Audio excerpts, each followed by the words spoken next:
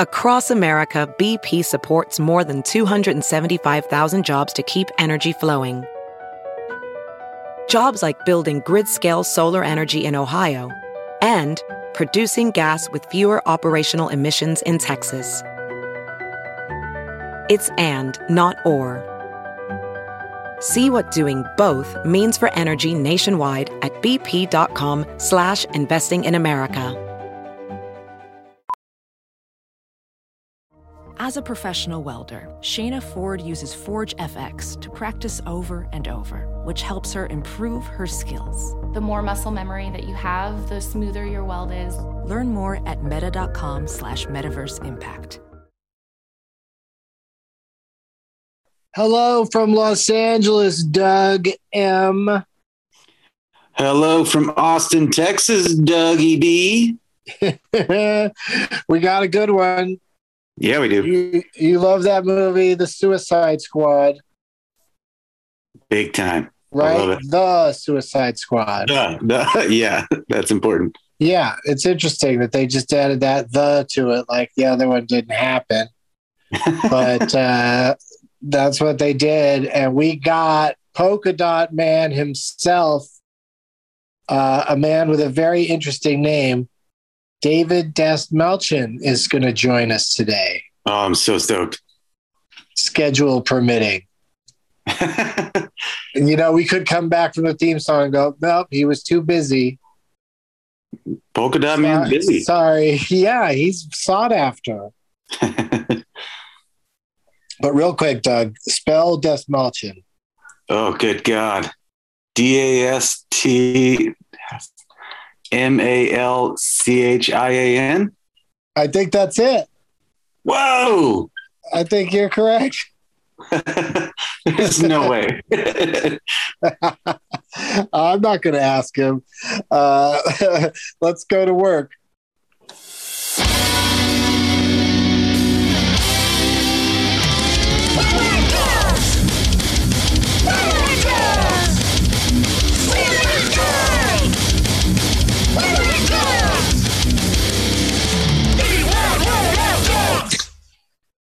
Hello there, David Dastmalchian. Hello. Thank you so much for being here. Thanks for having me, Doug. And Doug. Doug's, yeah. We got our other Doug. We call him Melly Mel on the show to differentiate between us. I'm DB. He's Melly Mel. He's excited that you're here. Yeah, I'm coming up with new names. I want to come up with something new. So for the next hour, you're Doobie, Doug B. Okay. Doobie, okay. You're Doobie, and Duggums. I'm going to call it Doug M. Duggums. So Doobie and Duggums. Doobie and Duggums. I think we'll easily answer to those. Those are great. Thank you. And you can call me anything you want. You can call me Alice. You could call me anything, really, I guess. Don't call me Shirley. Don't call me Shirley. Yeah, of course not. I wanted to not call you out, but just call out some of your work. The IMDb, the Internet Movie Database. I know about it. I've seen it. I frequent the pages of it. Yeah, it's a fun thing to check out when you're looking up stuff. But they do this thing where they go known for about any given actor. And then it's they pick 4 movies, unless you or your people went in and decided for you what your top 4 would be. Do you know if you've even messed with that? I don't think my people, I just got people, by the way, recently. I haven't had people for a long time. And I just got people. And I know that they did get connected on IMDb, but I don't think they have access to like my page. I think they have access to just like being listed as my rep. So I don't think anybody's messed with anything. The things that like back when I started acting, I used IMDb where I would put like my resume or my reel on there, but I haven't done that in a very long time. Like as far as like interacting with my IMDb page, So yeah, what am I known for? What am I known for? You got to pay a few bucks to, get IMDb Pro or whatever, and then you can get in there and mess with it. Yeah, yeah. I do use Pro. I just I haven't. Luckily, I try to let IMDb serve as my resume now, as opposed to like I used to when I didn't have credits. I'd like post things on there and I just trying to like come up with things to put on there. Like, oh, I was in the Logan Theater production of A Streetcar Named or something. Like I put that up stuff on there back in the day. But yeah. So what am I known? Well, here's the question, Doobie. What am I known for to IMDb, and what am I known for to one of my favorite cinephiles, being yourself? Well, definitely, the one that springs to mind for me, just because it's so recent and so indelible, is Polka Dot Man in The Suicide Squad, and it's in the top 4. They put it in the 3rd slot. Great. So that's pretty accurate. And then, of course, like where I and most people first noticed you or remember thinking back on you being there, like it's your second credit overall on IMDb, I think, was as Joker's thug in The Dark Knight. That's right. Yes, it was. That's what started all. That still is probably the thing that I will get the most conversation about from people, Yeah, it's just such a big movie to so many people. Like it was just, it was probably one of the last blockbusters. Like it was. There was Titanic, and then Dark Knight came along, and now it's who knows? I forget what's number 1 overall, but it's probably Avengers Endgame or something. Yeah. Oh, yeah. I think it is. But but it was a huge movie. Like Dark Knight was one of the last movies I think that everybody's first time was actually in a movie theater. Yeah. I remember going to see it in Chicago, and the theater just being there was like a line down the sidewalk at the box office. Like, how long has it been since you've seen it? How long has you pulled up to a movie theater and seen a line down the side, or like gone into a crowded like movie, like a packed house, Right. Like, and that went on for weeks because I went and saw it like 4 times in the theaters when it first came out. First of all, I'd never seen myself in anything. And second of all, it was the greatest, like most incredible movie. And also I see anything superhero related because I'm such a comic book nerd and I love superhero movies. So it was such a genre changer. It was such an evolution in the way of like telling those kind of stories that like, for all the reasons, I went and saw it at the Webster Place, which I had worked at for quite a number of years as an usher. In Chicago, I went and saw it on Western Avenue at the AMC there like a couple times, and I did see it at a local cast and crew screen. It wasn't like the famous people weren't there, but it was like all the Chicago cast and crew. They rented a movie theater for us one night that we got to go see it. It wasn't like a premiere, but we did all wear our Sunday best. And then number 2 on the known for list is Dune. Oh, yeah. Speaking of another blockbuster, that's been huge. What an awesome surprise. I'm so glad that movie had such a strong response from people because I love it so much. Well, it's wild that, it's the first part of a, science fiction fantasy sort of situation. Usually the Oscars, it takes them like a couple installments before they heap so many awards on something, but they just went for this one in like, what was it, like 6 categories I think it won? Yeah. It was nominated in 9 and 1 in 6 maybe, or it was it was nominated in 6 and 1 in 4, but I know so many artists who gave what they gave of themselves to get that film where it needed to get, and what Denis did in the dedication that he had to making that. It was frustrating and disappointing to me that he wasn't recognized as best director. But when I spoke with him, I would never say that. Like, well, sucks you didn't get nominated. Like, although a lot of people would do that, which is so annoying. Like God, people can be so weird about the things they say. Oh, I don't know. But to him, there was not even like a faux there's no like faux humility with Denis Villeneuve. He's genuinely, authentically like the most humble person I know. He was so excited about the fact that so many of the people who'd given so much of their lives to help him make his film got recognized, that like he was genuinely like at home alone, nobody's looking, sitting in your underwear, scrolling Instagram. He was genuinely happy for his team and like could have cared less that he wasn't nominated. Now, for me as his friend and collaborator and someone he has and his employee, I was fucking pissed. I was like, God, man, don't get me wrong. Like, I thought that there were some other films that were really powerful, moving, but when you talk about achievement in cinema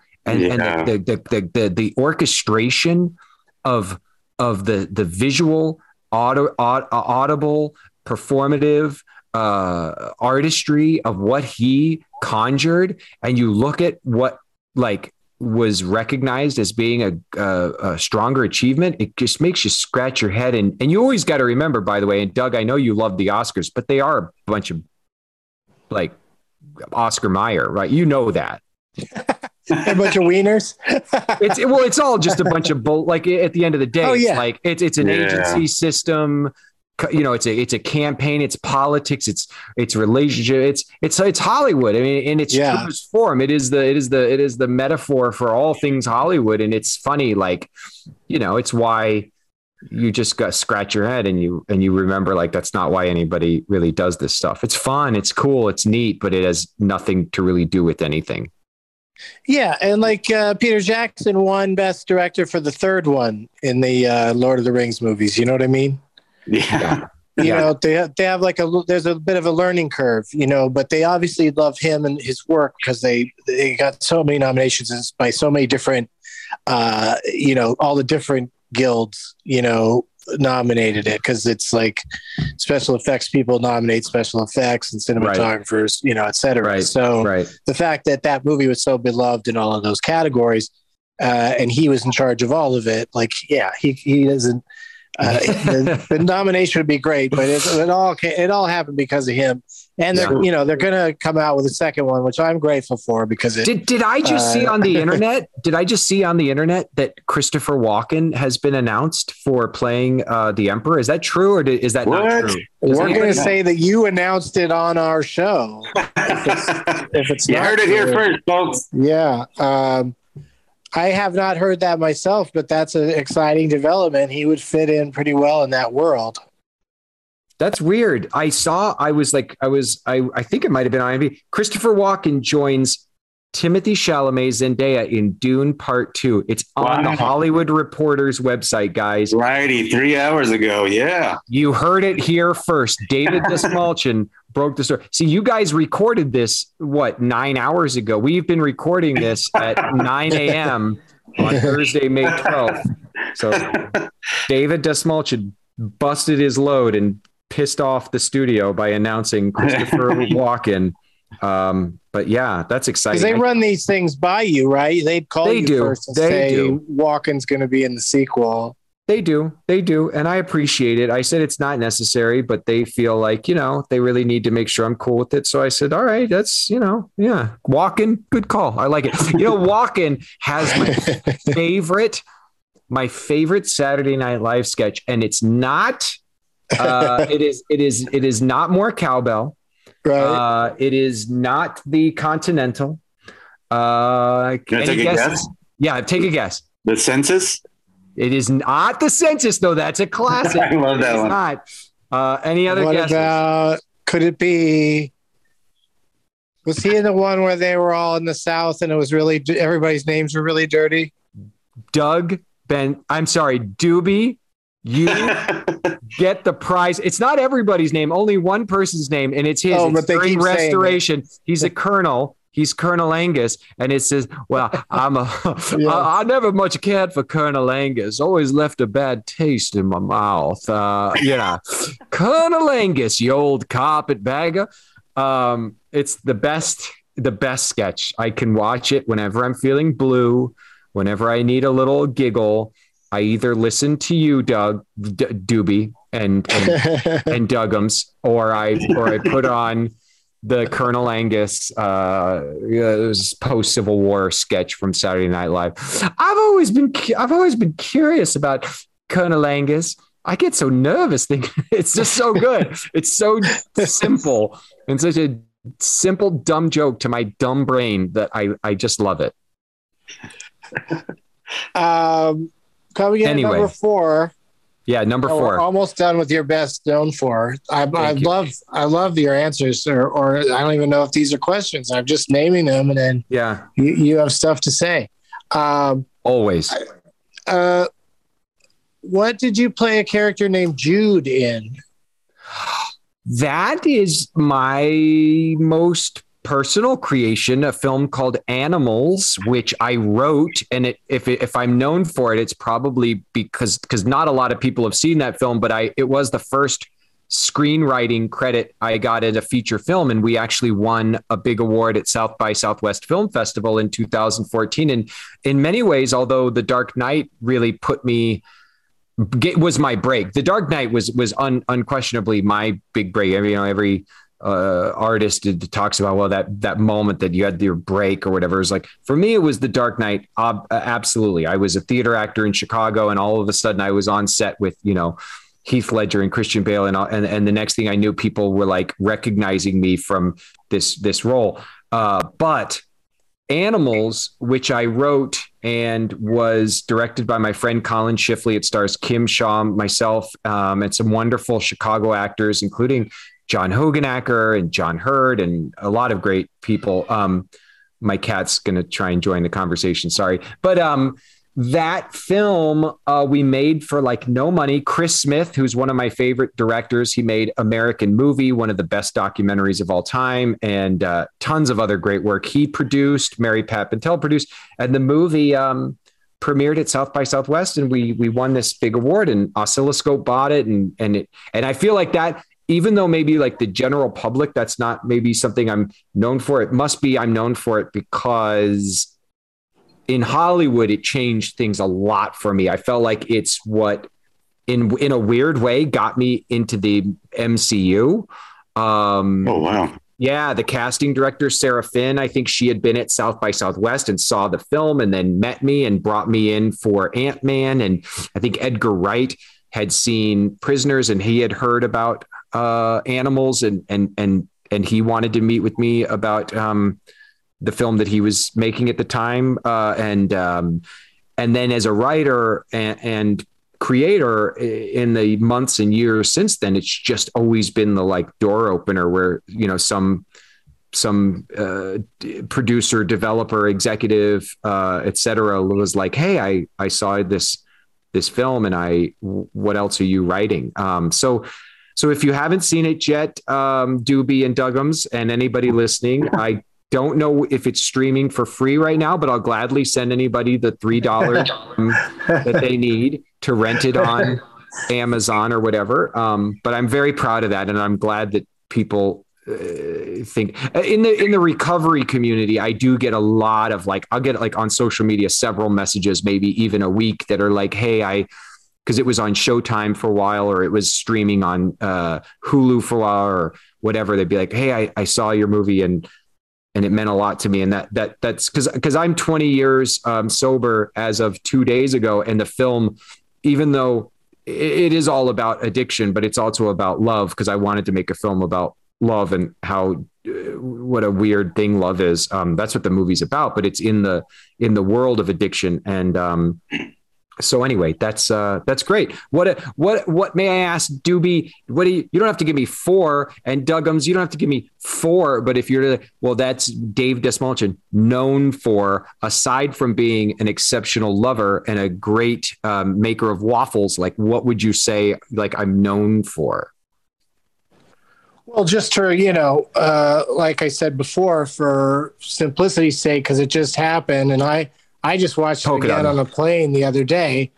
Polka Dot Man, but what kind of twisted brain does James Gunn have to have us fall so in love with a character and then eliminate him. Squishy McDoodles. Yeah, man. Like he has the most twisted brain, and he's just such a great storyteller. I mean, he has the courage to get you to create a character, take them on an arc, get you to fall deeply, in love with them, and then sacrifice him for the sake of the story he's tried to tell. It's like James just, he's a human being. So of course he has fear. We all have fear, but I will say, like, following him onto set every day is such a joy. It's such a comfort as an actor because he feels so fearless, and it kind of imbues you with the kind of confidence in like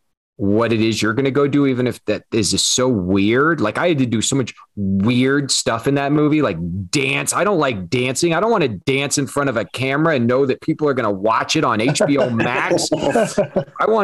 I like, he just gets you to do stuff because he swings for it, man. He's so fearless when it comes to the way he makes his movies. And if you look back at his work, you go, he's always had that like kind of crazy confidence in his ideas and his vision. Because his movies are really boundary pushing, weird things that have all this grotesquery. And then in the middle of it, giant beating hearts. I love that. So yeah, he has no qualms about like ripping your little heart out and stomping on it. Your character specifically, though, that was the toughest one to swallow. It was heart-wrenching. Thank you. That makes me so happy. It was such a beautifully written role, and I scratch my head, but I'm so grateful that he thought I was the right person for it and gave me such a great gift, They even go back and show that you're definitely dead. Like they go back and they make the effort to show the squished guts in the ground and Harley Quinn being sad about it. Yeah, there's my ripped uniform. I mean, there's no doubt. There's splattered viscera all over the streets of I forget now. All of a sudden, at the island is called where we're having our battle, but it was Panama, Cologne, Panama. Me and Steve Agee down there are running the mean streets of Cologne, Panama, which is where I adopted my cat, who's sitting here. I'm trying to knock my microphone over. Is your cat also named Doug? That'd be crazy. No, but Doug, I want you both to know, when we have our next pet, the family debate is between Doug and Mark. I think Mark ended up winning out, but I really like both of those names. No, this cat is named Abner Bubblegum Polka Dot Cat. And to keep things simple, she goes by just plain Bubblegum. Hi, Bubblegum. She knows her name. She's looking at me like, what are you telling them? Well, let me pitch to you why Doug is better than Mark. Okay, hit me. Because when you're yelling Mark at your dog, or if you're yelling for your dog named Mark, it just sounds like you're barking as well. It just sounds like barking back and forth to be like, Mark, bark, Mark, bark. And it's just terrible to listen to. I'll take it one step. If you do name it Mark, add a middle initial or something, like call it Mark L or something. I like that. So you have something more to yell that doesn't just sound like barking. Here was my debate about Mark for a cat, because if it's a male cat and I yell at him, Mark, every time he lifts his leg and marks the furniture, he's just feeling encouraged. Am I right? Right. Yeah. I agree. Yeah, that's encouragement is just as important as treats when it comes to training an animal. So that, you've got to. He's going to think I'm saying to go piss on everything, and I'm not. I'm trying to just scold him. Why you shouldn't also name it Piss? That'd be you should not. Although I like Shithead for a pet. That's a great name. From the jerk, I love it. I'm very grateful that Polka Dot Man, I will say, it's been weird having major films like Dune and The Suicide Squad come out during a pandemic, because we live under masks and, in a non-public way. But it's weird recently going out into public. I still wear a mask pretty much everywhere I go, but like either when it comes off or some people, I don't know how, but can recognize me. I guess I have such insanely thick eyebrows. They look like, they kind of look like, what's his name from Barney? Oh God, who's that actor? I can't think of his name. Anyway, I have these big eyebrows, but regardless, people do seem to be very, it's cool. It's nice. People are, hey, polka dot man. Hey, where's your mother, you loser? Hey, yeah. I mean, that the whole bit with polka dot man seeing his mother in everything is a great example of James Gunn. Like, it's hilarious and horrifying at the same time. Yeah, he's he.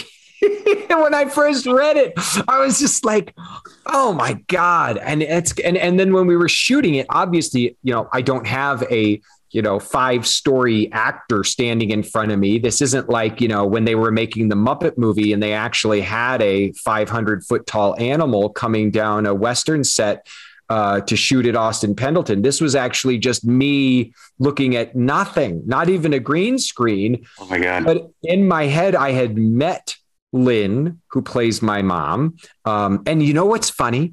For a lot of the scenes that we did where there's a scene where I'm looking at the Suicide Squad and then I see my mother everywhere.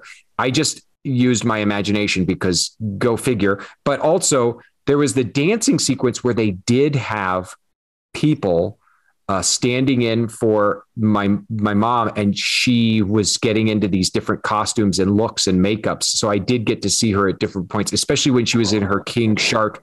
I have to post it on Instagram or something at some point. I have this great picture. When I first met her, I brought her some flowers to introduce myself to her, Lynn, the actress. And she was in the King Shark mother outfit, which was just a big gray onesie with like gray paint on her face. Yeah, it was so weird. I love it. We have to take a break. We have to do one commercial break during the show. And so we're going to do it right now. And then when we come back, we're going to get into your name, David Dastmalchian, and how you feel about it. We're going to get into it. We'll get into it right after this. We'll be right back.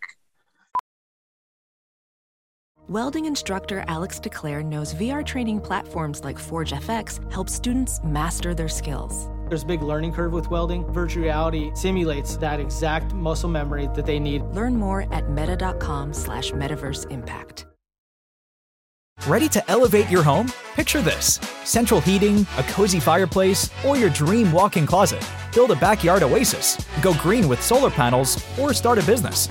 It's all possible with Figure's home equity line of credit. Unlock up to $400,000. Apply online in 5 minutes. Funding in as little as 5 days. Head to Figure.com and transform your home. Figure Lending LLC, DBA Figure, Equal Opportunity Lender, NMLS 1717824. Terms and conditions apply. Visit Figure.com for more information. For licensing information, go to www.nmlsconsumeraccess.org. We are back, and it's time to dive in. Growing up, David. How did you feel about that? How's the name David treated you? The name David, interesting story. My mother always told me that she had intended to call me John, biblical name John, after one of the apostles, because that was what she decided my name was. And she says that the day I was born, I had my fists balled up like I was ready to fight the world or Goliath. So she changed my name to David, as in from David and Goliath. And I always thought that was a really cool story. And I always felt like I had a little fight in me ready to take on the world because my mom told me that story so many times as a kid. So I loved my first name. Now, my last name was a different story. I did not understand. Well, my father he's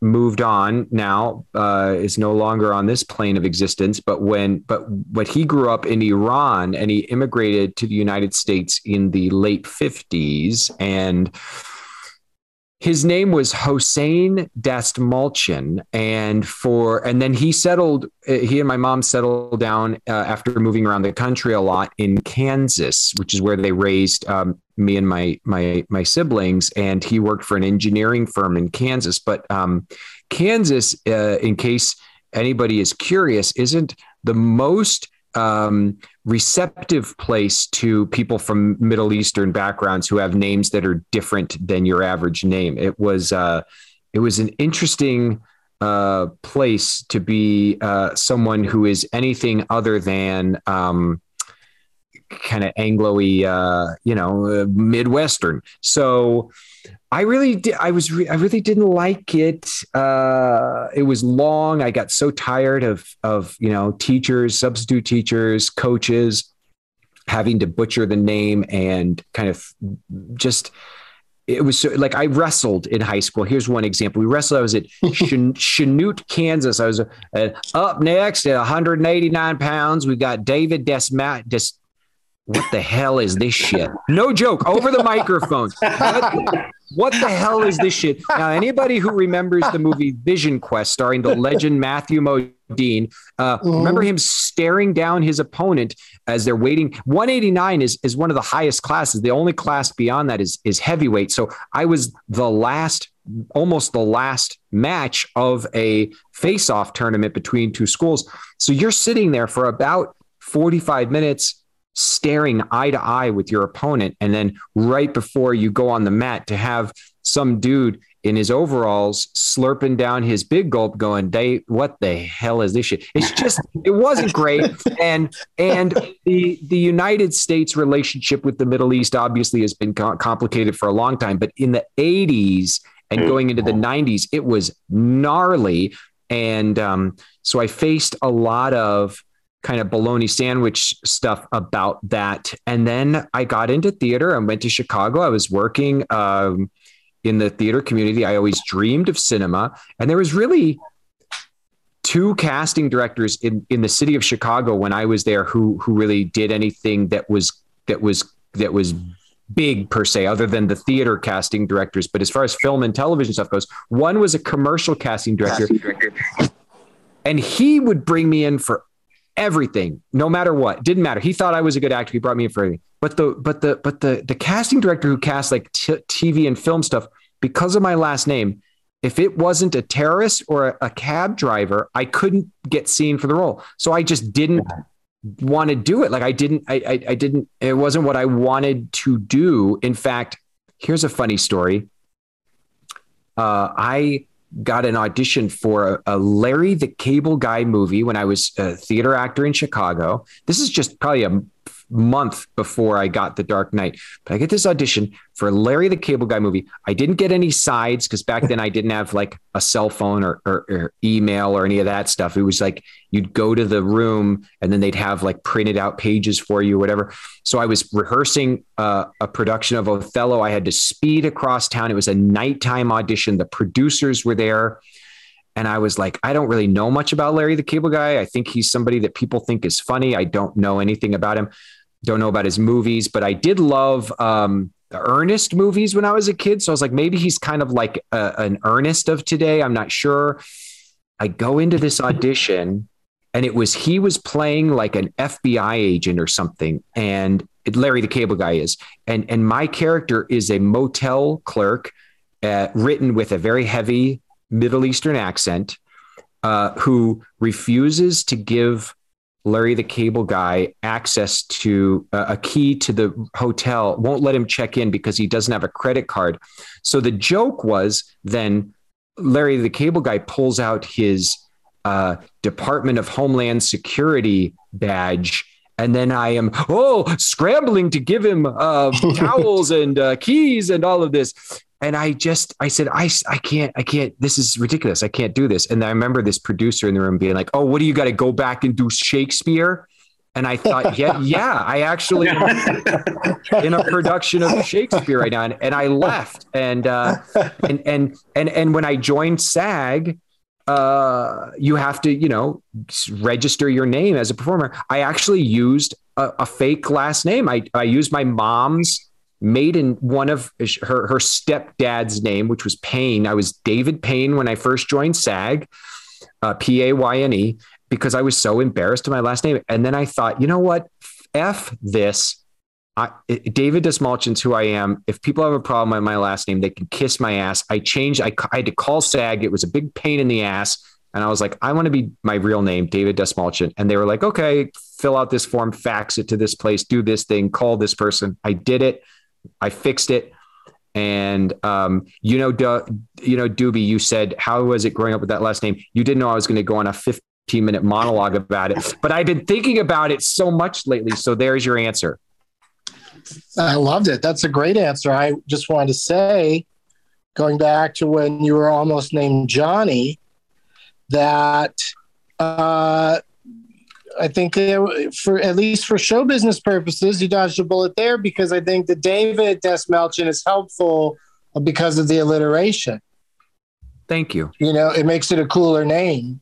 And then now that you're a known actor, people are really accepting it. Like, obviously you'll still have people spelling it wrong. That's never going to end. Sure. But there's probably just a lot less people confused and dismayed by it these days. Right.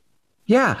And I hope I don't sound like I have a chip on my shoulder about it. I think that there was some real, what's the right word when it's not trauma, but like just darkness, like just negativity around the way people treated it. And you're right. It is a cool alliteration. If you pronounce it properly, I think it actually sounds cool. Dave Dastmalchian. It's not like a terrible name, but like I don't know where I got the balls to behave like this. I remember I was so broke, and I was at a final callback for a commercial in LA, because I moved to LA in like 2011, and I was so broke, and I was running over to Santa Monica every 15 minutes for a commercial audition. It was like a final callback for some product. I don't remember what it was. The room is packed with people. Like there's more people in a commercial callback than I've ever seen in a studio feature callback. It's bizarre.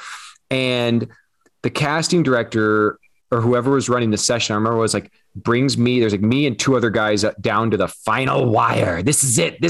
Are you going to make the rent? Are you going to get this job? Or is it time to, it was one of those moments for me. And I was third up, and I went to the middle of the room, and he's like, and this is David Dastmalchian, like made a joke out of my last name. And I just turned to him and I go, that's not how you say my name. Like real serious. And then the producer, everyone in the room did this whole thing like, ooh. And then I was like, God, I'm sorry, guys. And I just left.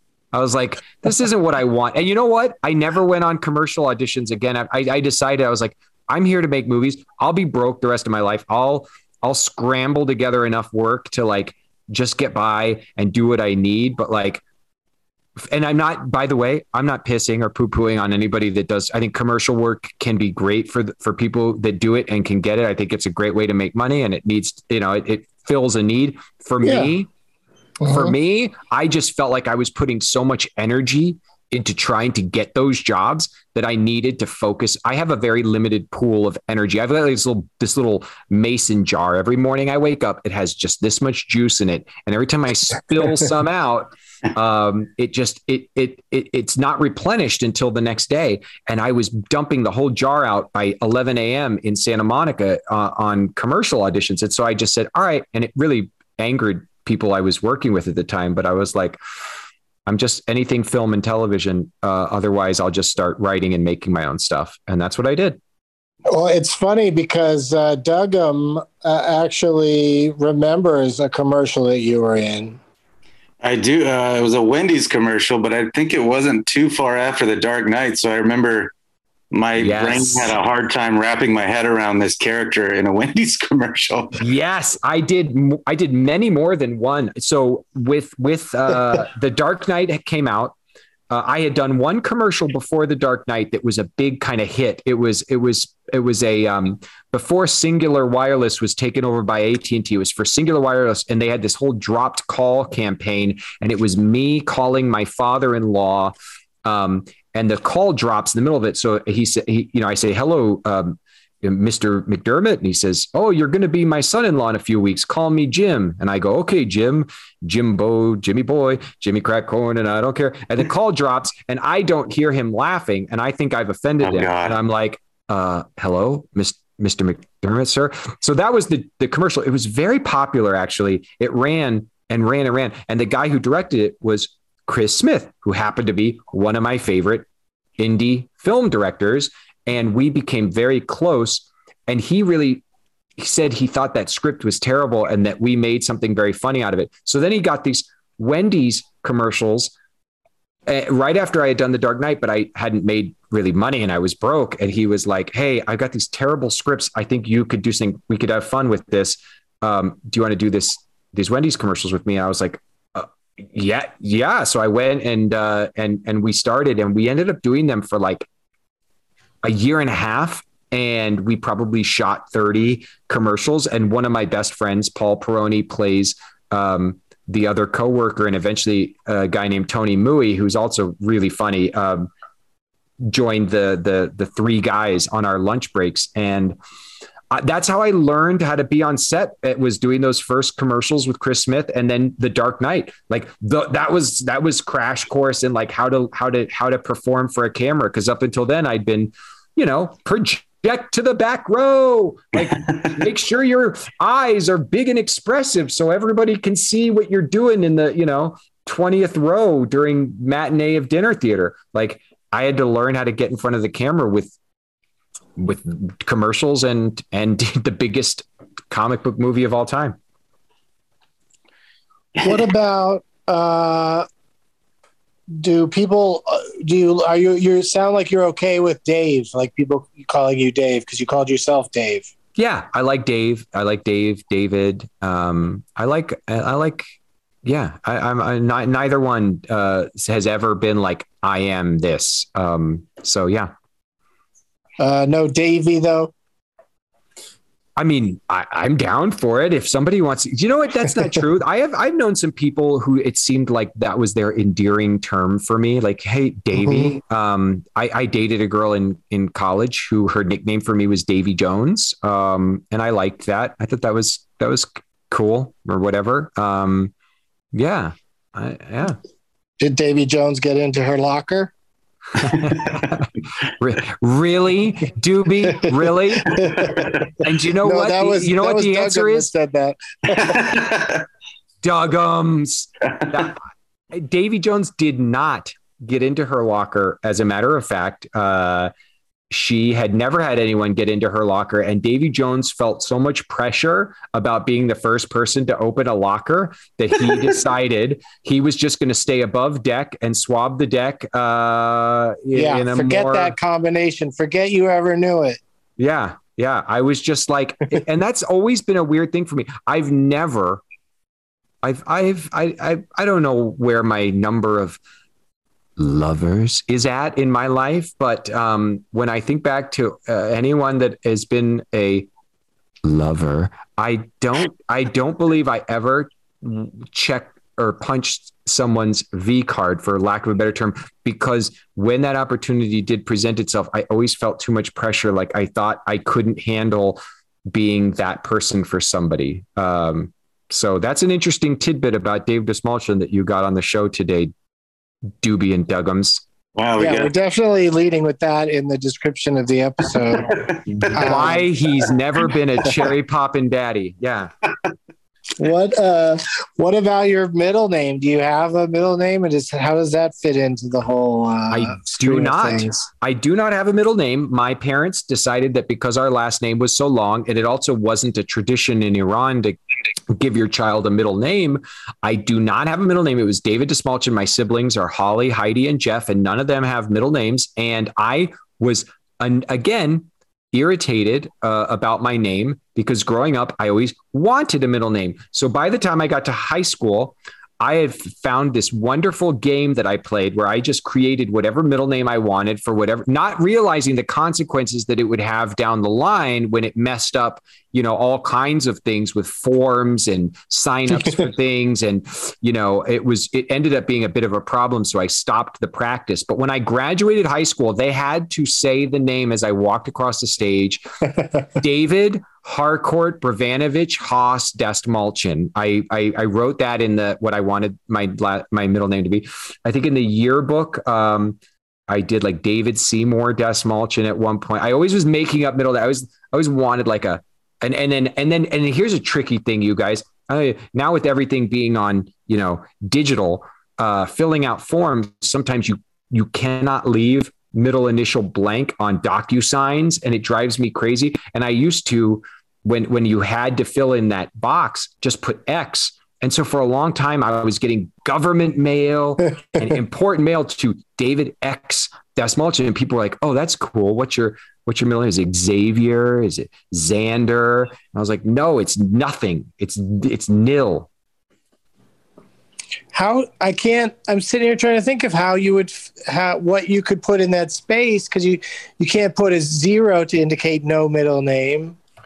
Trust me, just a week ago, I was going bonkers because I was supposed to start filming on something, and they were like, "You can't come on set until we need to make sure this paperwork is filled out." And I was like, "Guys, every time, should I just make up a middle initial then? Because if I put something here, and trust me, this is going to come back to bite us on the butt later, because I think it might have been something COVID related, like, your agreement to this thing or whatever." I was like, "Yeah, it's not going to match the name on some other thing." And every time I just put something arbitrarily in there, it causes problems. And it was stressing me out. And so I guess let's take a poll. How about everybody who's listening goes online and gives us their suggestions for what I should make my legal middle name be. I had so much fun putting middle name thought into our children when Eve and I started having kids. The middle name game was just as fun as the first name game, I thought. Well, it can be more fun because you can make it something a little bit more throwaway or goofy. You can get weird with it. It's not going to come up and mostly at the person's discretion, Yeah, totally. Because you don't tell people your middle name if you don't want to. Yeah. But wow, no middle name, and such a hassle to not have a middle name. Such a pain. Society will not allow it. It's really ridiculous. Let's band together. I mean, I know there's some semi-important things happening in the world right now, but I feel like this is the cause that we all need to really get behind. Yeah, no, you'll get a dozen or more people rallying for this, I think. Thank you. You maybe just go a polka dot man. I like that. I'm down for Abner. David Abner Dastmalchian. I think Abner's a pretty cool name. Oh, maybe is that because you're a baseball fan? No, the polka dot man's human name was Abner. I see. Yeah, Abner right, Krill. Right. Yes. Krill. I mean, that name is so perfect. Yeah. Yeah. Krill just says it all right there. He's not cool. He's a little scary, but he means well. He does mean well. He was just hurting, man. Krill. Poor Krill. Yeah, because there's Peter Quill. He's so cool. And then Krill. No. Oh, damn it. This has been so good. It's like you answer so many of our questions before we even ask them. Good. I'm a psychic. One thing we like to ask all of our guests is what their situation has been with people named Doug in their lives. Have there been any important Dougs in your world? Yes, there have. Let me tell you. Give us some examples? Me tell you about Doug. So Doug Jones is a hero of mine. He's one of the he's great. Yeah, he's been on the show. makeup performance actors. He's like, our modern day Lon Chaney. And for me growing up, all I ever wanted to be was Lon Chaney. I wanted to be able to get into the makeup and create characters, and interact with makeup effects. Doug Lerner is the older brother of my friend Josh. And it's always, interesting when your closest friends have older brothers, because you just, they're just these looming figures of, I don't know, like the grown up versions of us. I think my older siblings always have this like power. And then my wife dated a guy named Doug, who it was probably one of her more significant relationships in her life. And he always seemed like a cool guy. And it turned out recently that we have a mutual friend. So I think we're going to try and like meet and hang out at some point, which will be really interesting. And I mean, he's now got a family and has moved on in his life, obviously. I mean, they haven't been together in probably 15, 20 years. I don't know, but like, but that's a name that like holds weight to it. Doug, there's a lot of people in my life that when I think of the word Doug, I get a lot of images and thoughts and feelings. And I was making the Suicide Squad when I met Doobie Doug Benson for the first time, who was somebody that I had always enjoyed watching on my television and who I always thought was really funny and insightful and cool. And so, yeah, we've now gotten to like interact a number of times over the years. And so I'd probably say you are who I think of first, Doobie, when I hear the name Doug. Wow, that is quite an extensive report on all of your Dougs. Oh, and God, how do we forget Dougie? Honored. Dougie from Twin Peaks, The Return, which I got to work on. Dougie Jones was the persona that Kyle MacLachlan, became when he started to fugue out for a while there. I loved that. Interesting. Yeah, because I think David Lynch is one of the few people that would like try to use the name Doug for somebody that's cool, because, mostly it's a name for somebody that's kind of a nerdier or more soft-spoken character. Yes. Yeah, David Lynch is the only person who can pull it off. Yeah, unless it's like a Douglas, then that tends to be somebody in a suit and tie or a general or somebody important that would go around insisting on being called Douglas. But interestingly, I assume because you were starting out in Chicago, ER is one of your early credits. Yes, I had one line, and it was a scene with my friend who I didn't know at the time. We met on that day, my friend Grace Rex. Actually, we met at the audition, but we became very good friends. But the scene was with it was with Angela Bassett and her husband, wonderful actor. They were their son on the show was having a seizure in this. We were shooting in Lincoln Park. And the scene is me and my girlfriend are walking our dog in the park, and we come upon this scene where we see this family freaking out because their son is having a seizure. So Angela Bassett and Courtney B. Vance are freaking out, and I think I say like, should I call somebody? Or maybe it was like, should I call someone? Or do you want me to call somebody? Or something like that. But here's the great story about that day. It was, you don't even see our faces in the episode. I waited like months for that episode to come out. I was so excited. And then it finally came out, and like, you don't even see my face. But what you do see is Chicago looking beautiful. This was in 2000. We filmed it in 2008, and the country was in the midst of a very contentious and exciting for those of us who supported the winning candidate presidential election cycle. And we were standing. I came out of my trailer after get fitted for my costume, which was out in Lincoln Park in Chicago. And Angela Bassett is standing there, and I'm freaking out because I'm a big fan of hers. And we say hi, and she's being very pleasant. And her friend is there with like her little kids. And we're just, I'm kind of, hi, nice to meet you. I'm not really paying attention. I'm so nervous about Angela Bassett that I kind of like, oh, hi, hello. And I just am kind of standing there being like, wow, this is crazy. I can't believe this is happening.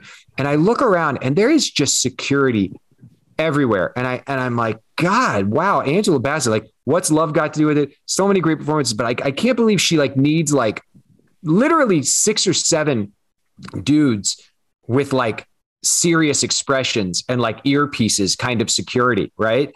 I'm like, this is intense. And people all over the park, et cetera, like running to like with their cameras out. And like, it's like, am I with one of the Beatles? Did I miss something? And it wasn't until they turned to go that I realized that this woman and her kids that are staying there with us are Angela's dear friends. It was Michelle Obama and the girls, and they were in Chicago getting ready for the last stretch right before election night, which was only like a week later. And then I was back down in Grant Park a week later celebrating the election of our 44th president. Wow. That is a terrific story to end our discussion on. So many more things we could have asked you. You're such a terrific guest. What would you like to promote? Is there anything that people should go check out specifically? Okay. Get your yellow notepads, everybody listening. Get your notepads, wet the tip of the felt pen with your tongue. I write a comic book. It's called Count Crowley. And currently, the newest volume of issues are coming out on a monthly basis at your local comic shop. So wander on down to your good old neighborhood comic shop and pick up the latest issue of Count Crowley. And if you want to catch up on the story, you can buy the graphic novel that is available anywhere graphic novels are sold, online or in person. That covers the graphic novel is a compendium of the first 4 issues of the series, which sets up the story. And now we're into the next chapter as new issues are coming out every month in comic shops. So please go get Count Crowley, and I will also pay the $3.95 for you to reimburse you if you get it. Send an invoice to Dubia Duggums and say, don't send us any invoices. All right, dude. Doug Mellard, what do you have to plug? I will be at the Blue Room Comedy Club May 26th through the 28th in Springfield, Missouri, opening for my pal Dan Cummins. And I will be at the Richmond Film Festival with our film, The Disappearance of Toby Blackwood, Thursday, June 9th at 10:05 at the Bowtie Movie Land Theater. Come on and check it out and hang out with us afterward. And again, pick up Count Crowley. You can get it here in Austin, Texas at Bat City Comics, a great shop. Go check it out. Thank you, Doug. Oh, that's an awesome plug tie in there. Can I give David a pluggage? I want to say a quick thank you to David for being so open and honest about mental health stuff over the years. It's really cool that you do that. Thanks, man. Thank you. I think I mentioned it earlier in the conversation, but May 10th was my 20th anniversary of sobriety, and I've been clean for 20 years, but that was just the beginning of the journey for me because I was self-medicating my anxiety and depression with opiates for a long time. And when I got clean of heroin, and realized that for me, because I have the disease of addiction, no other controlled substances were going to be anything useful to me, because it always made me just want to crave more heroin. I ended up on the path of, therapy and psychiatric care, which I think we just have to continue to dismantle and destigmatize all of the BS that surrounds that stuff. So thank you for saying that. And I'm grateful if anybody's listening and you feel alone right now and you feel like you don't have any hope and you feel like giving up, just go to samhsa.gov, SAMHSA. There is all the resources you need there to find anything that you may need, especially if you don't have any money, you feel like you're uninsurable, whatever the fear is that you have of trying to get help.